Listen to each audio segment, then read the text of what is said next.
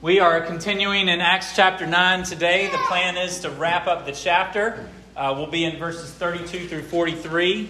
If you've got a blue Bible in the center of the table, it's from the center of the table. It's page 1017. In the week ahead, I would like you all to read through Acts chapter 10. We're going to take the next 2 weeks to cover Acts chapter 10, verses 1 through 33. So we're going to take 2 weeks. It's a big passage. But go ahead and read the whole thing this week. We're going to read the whole thing next week when we're together. And we're going to take 2 sermons on this very long passage. So write those verses down in your worship guide and dig in the week ahead, please. With all that being said, I'm going to read from Acts chapter 9, verse 32. Follow along with me. Now as Peter went here and there among them all, he came down also to the saints who lived at Lydda. There he found a man named Aeneas. Everyone say that with me. It's hard to say. Aeneas. Okay? Me and some others did a lot of work to figure out how to say this right. And we're pretty sure it is Aeneas. If you don't like saying Aeneas, you can call him Mr. A. And that will be acceptable. Y'all good with that? All right. So there he found a man named Aeneas, bedridden for 8 years, who was paralyzed. And Peter said to him, Aeneas, Jesus Christ heals you. Rise and make your bed. And immediately he rose. And all the residents of Lydda and Sharon saw him, and they turned to the Lord. Now there was in Joppa a disciple named Tabitha, which translated means Dorcas. She was full of good works and acts of charity. In those days she became ill and died. And when they had washed her, they laid her in an upper room. Since Lydda was near Joppa, the disciples, hearing that Peter was there, sent 2 men to him, urging him, Please come to us without delay. So Peter rose and went with them. And when he arrived, they took him to the upper room. All the widows stood beside him, weeping and showing tunics and other garments that Dorcas made while she was with them. But Peter put them all outside and knelt down and prayed. And turning to the body, he said, Tabitha, arise. And she opened her eyes, and when she saw Peter, she sat up. And he gave her his hand and raised her up. Then calling the saints and widows, he presented her alive. And it became known throughout all Joppa, and many believed in the Lord. And he stayed in Joppa for many days with one Simon, a tanner. Take about 4 or 5 minutes, read this passage to yourself, meditate on it, give yourself to it. And when the time is right, your discussion leader will begin the discussion. To the passage that we looked at 2 weeks ago. 2 weeks ago, we saw that Paul went and preached in a city, and the Jews tried to kill him, and the Christians got him out of town. And it was like the same story happening twice in different places each time. And this section, verses 32 through 43, is very similar to that. We have the same thing happen to Peter.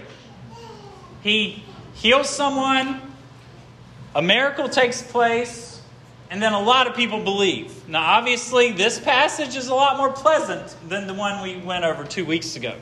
But we see 2 stories with the same storyline. These days that we are in, here in this last part of chapter 9, are very good and wonderful days for the church. Things are much easier than they were. They had experienced a period of incredible persecution. That movement of violence against the church was led by a man named Saul. Well, Jesus saved Saul, and now Saul is building the faith and working to increase the faith that he was trying to destroy. And so last week we saw that people are fearing the Lord. They're walking in the fear of the Lord. They're walking in the comfort of the Holy Spirit. there is a time of peace. And it says, as we covered last week, the church is multiplying. And so these are prosperous, good, pleasant, wonderful days for the church. And Peter is just going around the region where the church is. Since early on in chapter 8, we've seen the church spread out of Jerusalem. It's in the region of Judea. It's up in that neck of the woods called Samaria. It's gone all the way up into Galilee. And things are going very, very well for the church. And Peter is one of the main leaders in the church. It's just going from place to place right now. And so we have two cities here. The first city, where Aeneas is about 23 miles to the west, kind of the northwest of Jerusalem. So for them back then, that was about a long one day's journey on foot. And so that's the first city he's in. But then the other city, Joppa, was about 11 miles. I just turned it on. Okay. Yep. The other city, Joppa, was 11 miles to the northwest of that. And that was a coastal town. So we start in a city between Jerusalem and the Mediterranean coast. And then we end up on the coast. So we've got two miracles. The first one, Aeneas, y'all, he's paralyzed.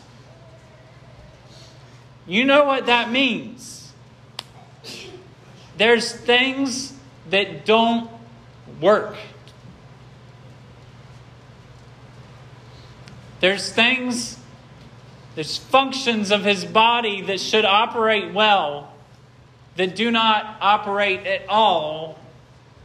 And apart from a miracle such as this, there's no way to change that, y'all. He's stuck in that bed.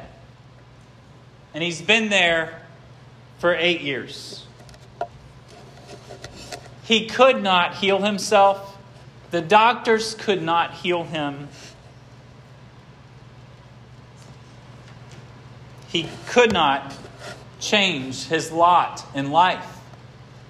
Now Dorcas, or Tabitha, I'll call her Tabitha because that's a more common name for us than Dorcas. Y'all, she got sick. She died. I'd like to know what she was sick with, but we don't know. Y'all, she's dead. Dead people don't just get up and come back to life. You all, these miracles that took place in this passage reveal that God is supernatural.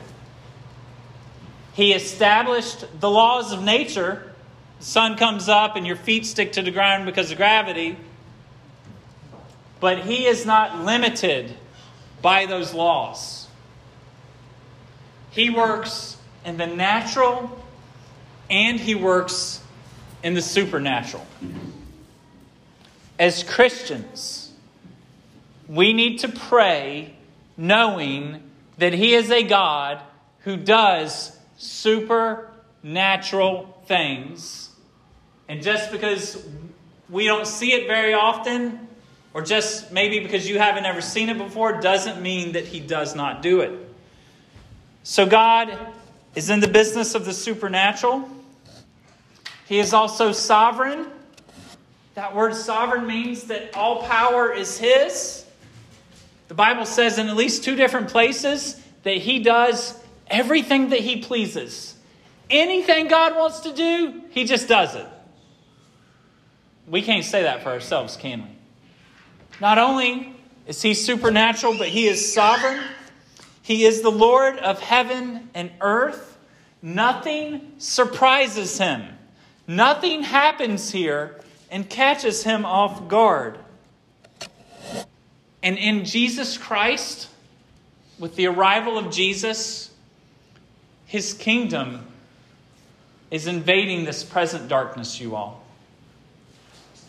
And wherever the King is, wherever King Jesus goes, there is healing, there is renewal, and there is restoration in the lives of all who trust Him. Don't answer this out loud, but ask yourself this, and answer to yourself. Do you need renewal? Is something broken and dead inside of you that needs to be brought to life? Have you been trying to change something and you can't figure out how to do it? This sovereign, supernatural Lord of heaven and earth can change anything. Every one of us in this room is like Tabitha and Aeneas. Are there not parts of you that feel paralyzed? Are there not parts of you that you feel like should be alive, but everything just feels dead? Is there a part of you that's just been laying in bed these last 8 years and you haven't been doing what God has wanted you to do, and you feel like you don't have strength to get out of bed? You don't know where to get the strength from. Or maybe you do know that God has the strength, but you're just not going to Him because you're content with this mediocre experience of Christianity, and you don't want to walk in the fullness of it. Y'all, there's some paralysis in this room. There's parts of our hearts and our minds that are not alive to God. And you know I'm right. And I know I'm right too, because the same thing's going on in me.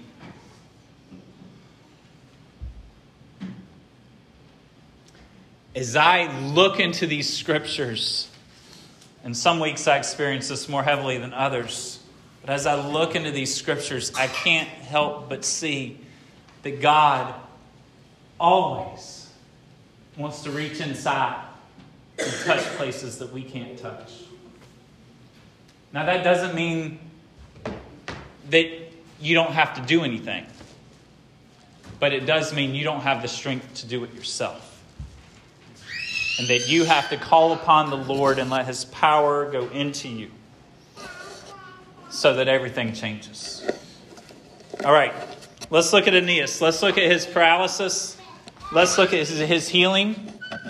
You all, this physical healing, this end of paralysis teaches us something about spiritual healing. He was unable to do what needed to be done. He had no strength of his own to do the most basic things necessary for life.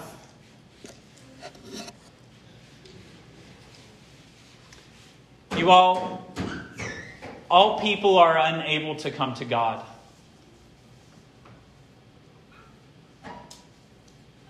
Now, that didn't sit well with you, and I'm glad it did. Let's look at a few verses, and I'm going to prove this to you. You all think about Adam. He sinned, right? And we all became like him, did we not? None of us obey God as we should. Something happened when he ate that fruit, and all of mankind, including every one of us, became enslaved to sin. All people are slaves to something. You're either a slave to sin or you're a slave to God. But we are born slaves of sin. In John 8:34, Jesus says, everyone who practices sin is a slave to sin. And this type of slavery, you don't escape that on your own. There are some forms of slavery in the history of our world. You could escape and get away on your own. But you can't walk out of slavery to sin on your own. In Romans chapter 3, a few months ago, we saw that we are all under the authority of sin. We are under the power of sin. You know, someone sits on me almost every single day of the week. Okay? I got 7 kids. Now, every single one of them, and I talked about this a few months ago when we were in Romans 3, but some of them are harder to get off of me than others, right? But I can still get them all off of me when they want to pile on top. And that day is going to change at some point. But if a professional wrestler sat on me, I wouldn't be going anywhere. I would be under his authority, and I would be helpless to get out from underneath him. And so it is with us. You all people are under sin. In Romans chapter 8, it says that without God's Spirit, we cannot be obedient to God. Did you know that? Without the Spirit of God, we cannot be obedient to God. I told you all, we can't come to God. In Titus chapter 3, verse 3, it says we were slaves to various passions and pleasures. There's the idea of slavery again. We are slaves to passions and pleasures. There's things we want. There's things we need. There's things that we desire. There's things that out there that can make us feel really, really good right now. And we're enslaved to that. It calls our name and people run back to it, right? In 2 Timothy chapter 2, it says, we have been captured by the devil to do his will. And in Luke chapter 18, Jesus was talking about how hard it is for people to be saved. And his disciples asked him, well, Jesus, if it's that hard for people to be saved, then how can anybody be saved? And here's what Jesus said.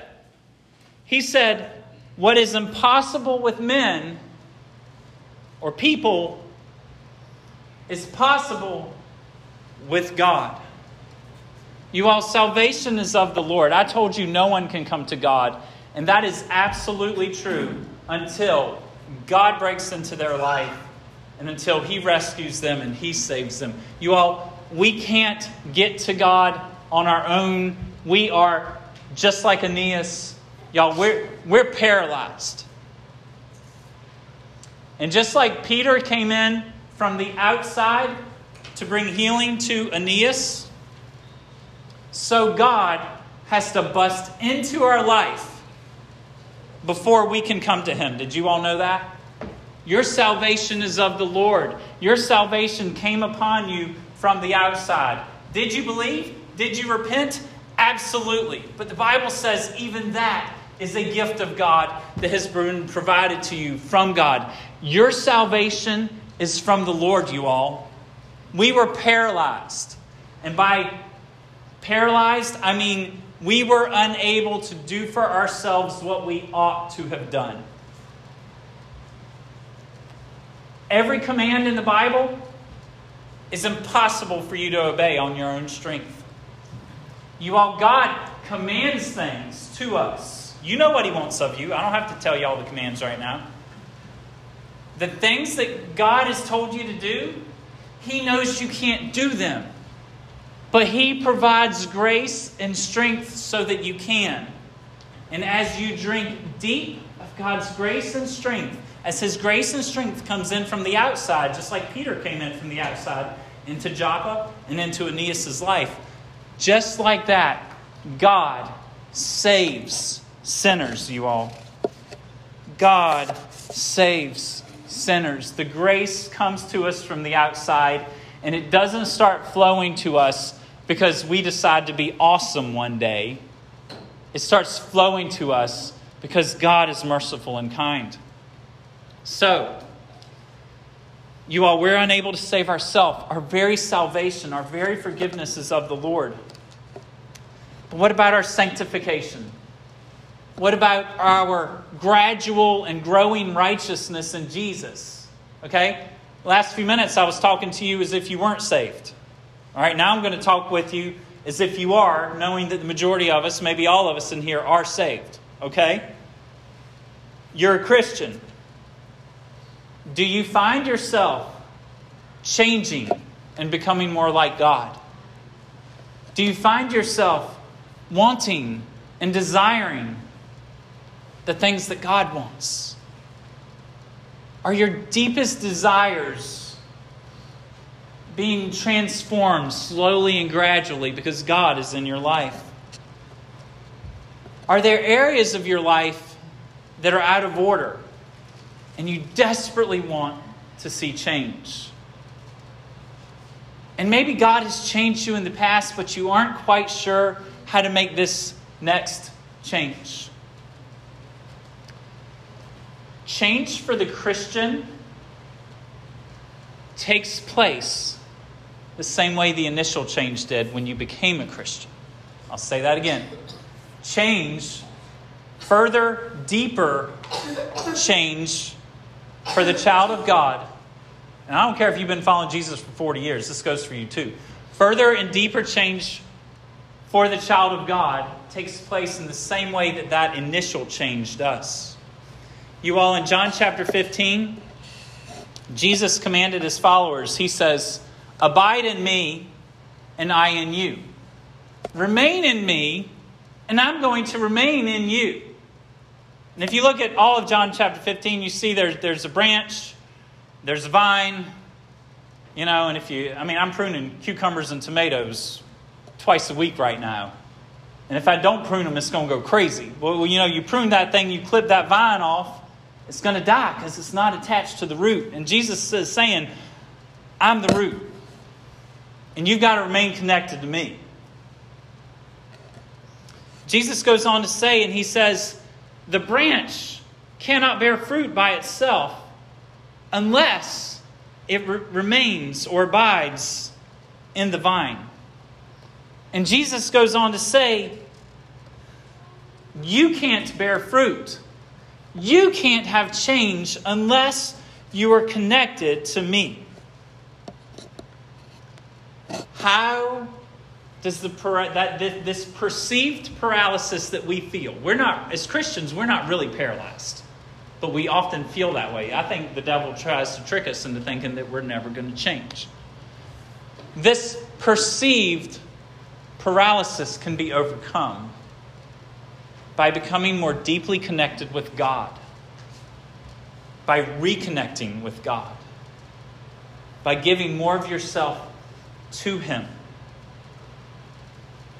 and by drinking more deeply of His Spirit. In Galatians chapter 5, verse 16, Paul says this. He says, walk in the Spirit. That's the Holy Spirit he's talking about. Walk in the Holy Spirit. Everywhere you go, let the Holy Spirit be rushing into you and rushing out of you. He's coming into you and He's flowing out of you. And you all, that's how you change. That's how we change. That's how this perceived paralysis of the Christian life takes place. You love Jesus and you want to change, but there's a lot in your life that's saying you can't. And I tell you today, you can. You are not a victim of paralysis, because Jesus is in you and the Holy Spirit is alive and active. So back to Galatians 5:16, Paul says, walk by the Spirit and you will not gratify the desires of the flesh. Sin calls your name and you think you have to say yes? Paul's saying you don't have to say yes. You don't have to say yes to whatever sin it is. To the lie, to the sexual sin, to the bottle, to the drugs, to the cigarette, whatever it is, whatever habit it is, you don't have to keep doing that. Paul says, if you're drinking deep of my Spirit and walking in the Holy Spirit, Jesus says, if you abide in me and I abide in you, then you will not give in to the desires of sin that are in you. Paul goes on to say that the desires of the flesh or the sinful nature are against the Spirit, and the desires of the Spirit are against the flesh. For these are opposed to each other to keep you from doing the things you want. Be honest with yourself. There's a war inside of you, isn't there? You know what ought to be done, but you feel pulled the other way. We all deal with this. Every single one of us. And there are times when we feel paralyzed. God, I can't change. You might be saying to your husband, you might be saying to your kids, I've just always done it this way and I don't know how to do it differently. You might be saying it to yourself. Well, my mom was just like this and her mom was just like this. And my grandma even told me that her mom was just like this. So surely I can't change. You might be thinking, your daddy's just like this. Your daddy, y'all, my grandpa was a drunk. All right? And my dad was not. People change. Doesn't mean that they change in every way. You don't have to be like the house you came from. You know I'm right. New things can start with you. Because Jesus and God's Holy Spirit are for you. He is for you. Look in Acts chapter 9, verse 34 real quick. Acts 9, verse 34. Peter said to him, Aeneas, Jesus Christ heals you. Rise and make your bed. And immediately he rose. How did the paralysis stop? It was through Jesus. How do we get saved? Through Jesus. How do we overcome sin in our life today? How are we sanctified? Through Jesus. Jesus saves over and over again. Let's look at Tabitha. Her physical death and resurrection is a picture of what takes place in the spirit also. It's a picture of what takes place in people when they become Christians. Her death, her physical death and her resurrection points to spiritual death and spiritual resurrection. Did you all know there's a lot of dead people walking around Gates County? There's a lot of dead people walking around Gates County, and they're breathing just like you and I are, but they're dead inside. You can be physically alive and spiritually dead. Did you know that? You can be physically alive and spiritually dead. And indeed, every single one of us were, if you're a Christian, you were spiritually dead at one time in the past. Before you became a Christian, you did not have the life of God in you. When you got saved, a resurrection took place. Read John chapter 5 and you'll see that in there. When you got saved, a resurrection took place. Life came into you. Y'all know what happened in Genesis 3, right? Adam and Eve ate the fruit. Well, it says this. The Lord God commanded the man, saying, You may surely eat of every tree of the garden, but of the tree of the knowledge of good and evil you shall not eat, for in the day that you eat of it, you shall surely die. And Adam and Eve ate the fruit, right? Did they drop dead when they ate the fruit in a physical sense? No. But they cut themselves off from God who gives life. And when they did that, spiritual death took place. And it was at that moment that God started saving sinners, you all. And when God saves a sinner, they reconnect with God, the author of life, and a spiritual resurrection takes place. And that's not just an Old Testament thing. In Ephesians chapter 4, verse 18, Paul says that sinners are darkened in their understanding. It says that sinners are alienated from the life of God. It's another way of talking about spiritual death. But sinners are alienated from the life of God because of the ignorance that is in them due to their hardness of heart. Look at Acts chapter 9, verse 40. Acts 9, verse 40. And I really want to know more about what was going on in Peter's mind when this happened. So Peter put them all outside, all the people that were with Tabitha's dead body. Peter knelt down and prayed. And he turned to the body and he said, Tabitha, arise. All right, that word arise. Keep your mind on that word, arise. And she did what he said, right? She opened her eyes, and when she saw Peter, she sat up, and he gave her his hand, and he raised her up. You all, that word arise in verse 40 and the word raised her up at the end of verse 41, those are the exact same Greek words that are spoken of whenever the Bible talks about Jesus' resurrection.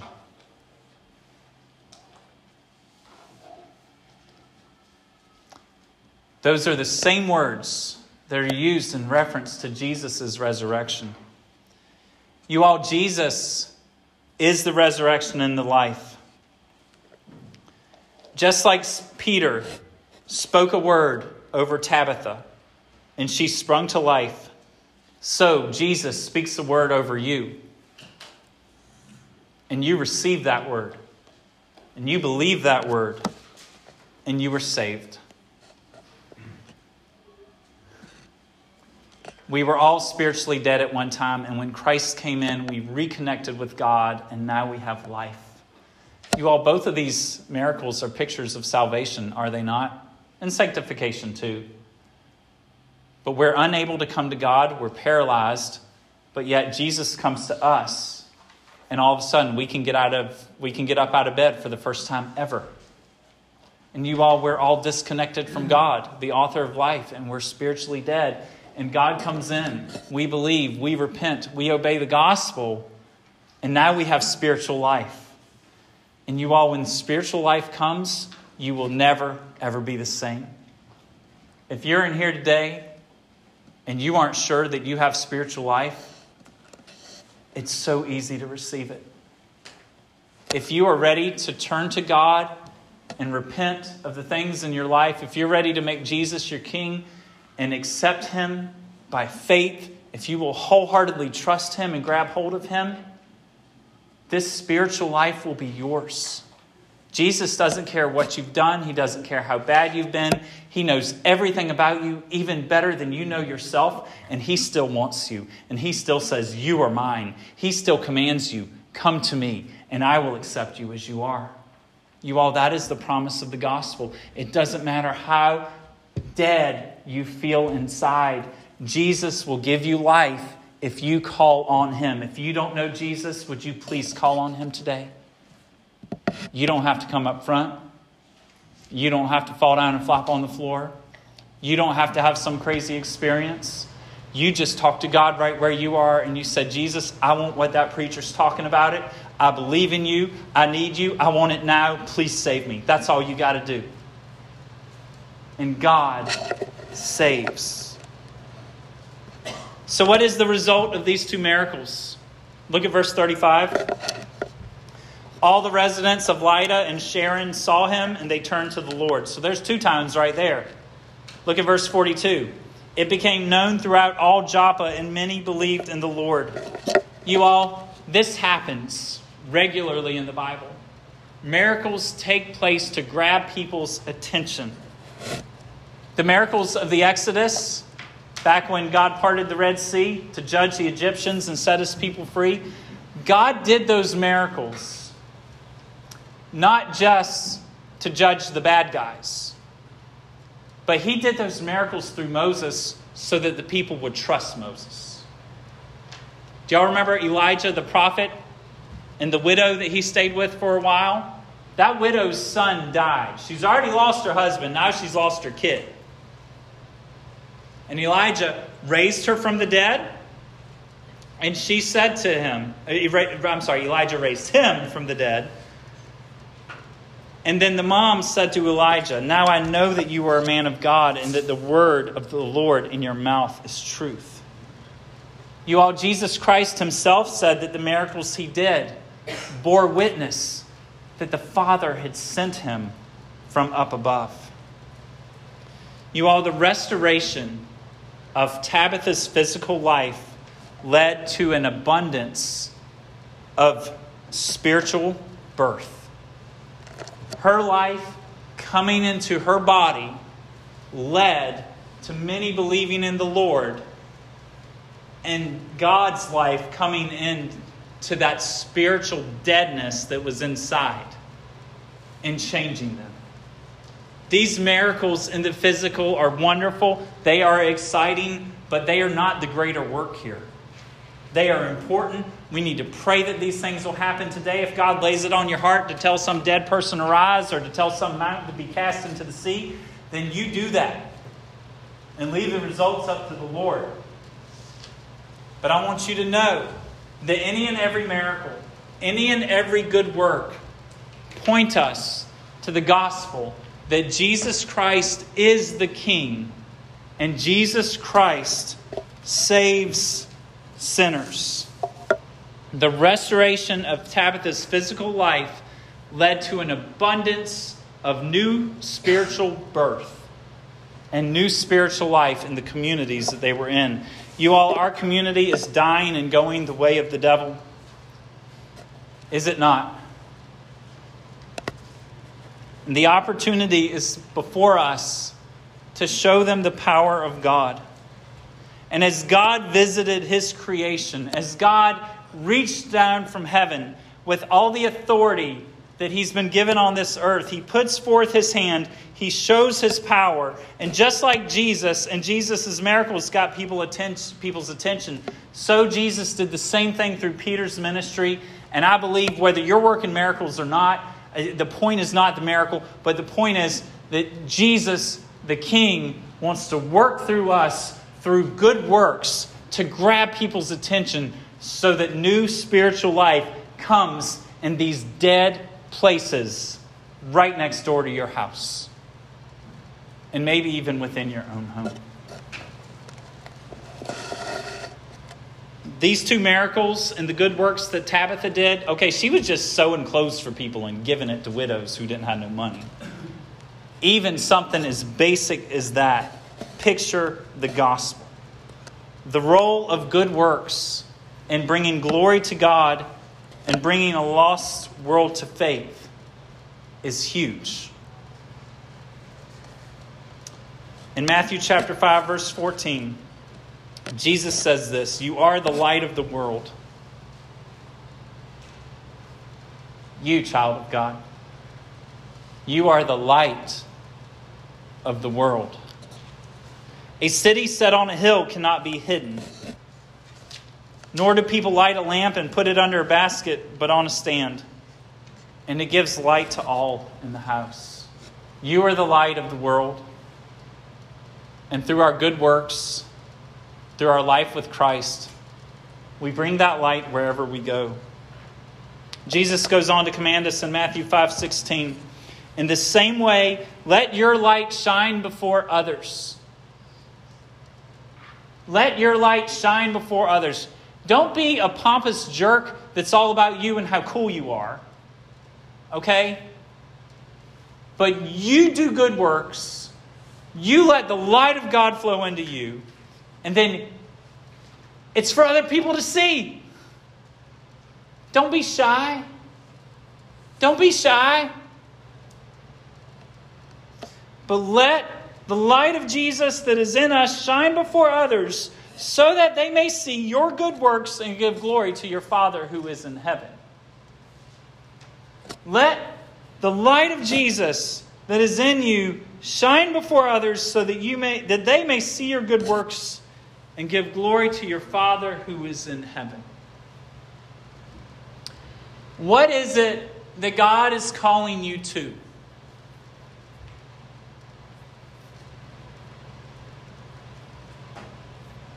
Do it. And if you can't, then think about what I said in the first 25 minutes of this sermon. You can't. What about us as a church? What does God want the family of Hope Fellowship to do? Well, nobody else is doing that stuff. I don't care. Why would we care what other people are doing? Last time I cared what other people were doing, I had the worst 2 years of my life. It was bad, y'all. I don't want to do that again. I don't care what other churches are doing. What is God telling us to do? Let our light shine. Let the light of Christ come in. individually and as a church. And let's go out and let's tell paralyzed people to get out of bed, and let's tell dead people to get up. And let this city, let this little town, let this little rural redneck Gates County neighborhood, let this town, let this county give glory to God in heaven, because God is raising dead people and doing incredible things all around us. Let's pray, church. Father, we thank you in Jesus' name.